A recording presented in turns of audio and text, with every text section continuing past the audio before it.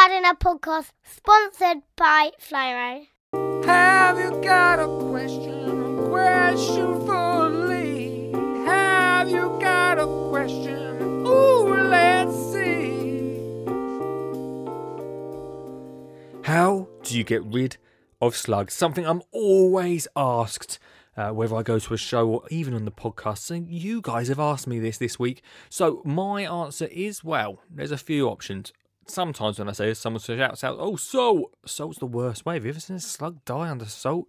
It's an awful way. We want to try and, do it as nice as possible, if there ever is a way, and keep them away from our plants, because that's the biggest problem. They come along and eat our plants. So there's a few different things we can do, and we could spend 4 hours talking about it. But one thing is, if you put a tile or a brick up against a fence, create a nice damp area underneath it, then the slugs will come along, and you can pick them out, chuck them over your neighbour's fence. That was a joke, by the way. That was a joke.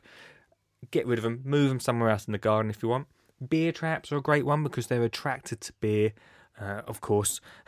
And, you can either attract them to that point, again, get rid of them, move them, or they can drown if you've got a deep enough dish, drown in beer. I was going to say that's not a nice way to go, but, that's an awful thing to say, Lee.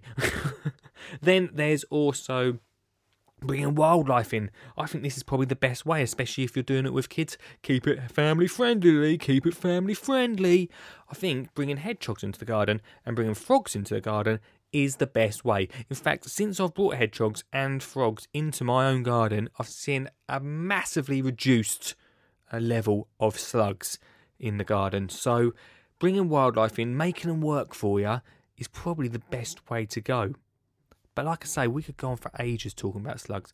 But I'd stay away from those sort of pallet things. They're not great for our hedgehogs, for starters, and other wildlife. That's what you need to think about. So make wildlife, I think, is the main answer from all of this. Make wildlife work for you in the garden. Have you got a question for Lee? Have you got a question? Ooh, let's see. This is a Skin and Chin Gardener podcast sponsored by Flymo.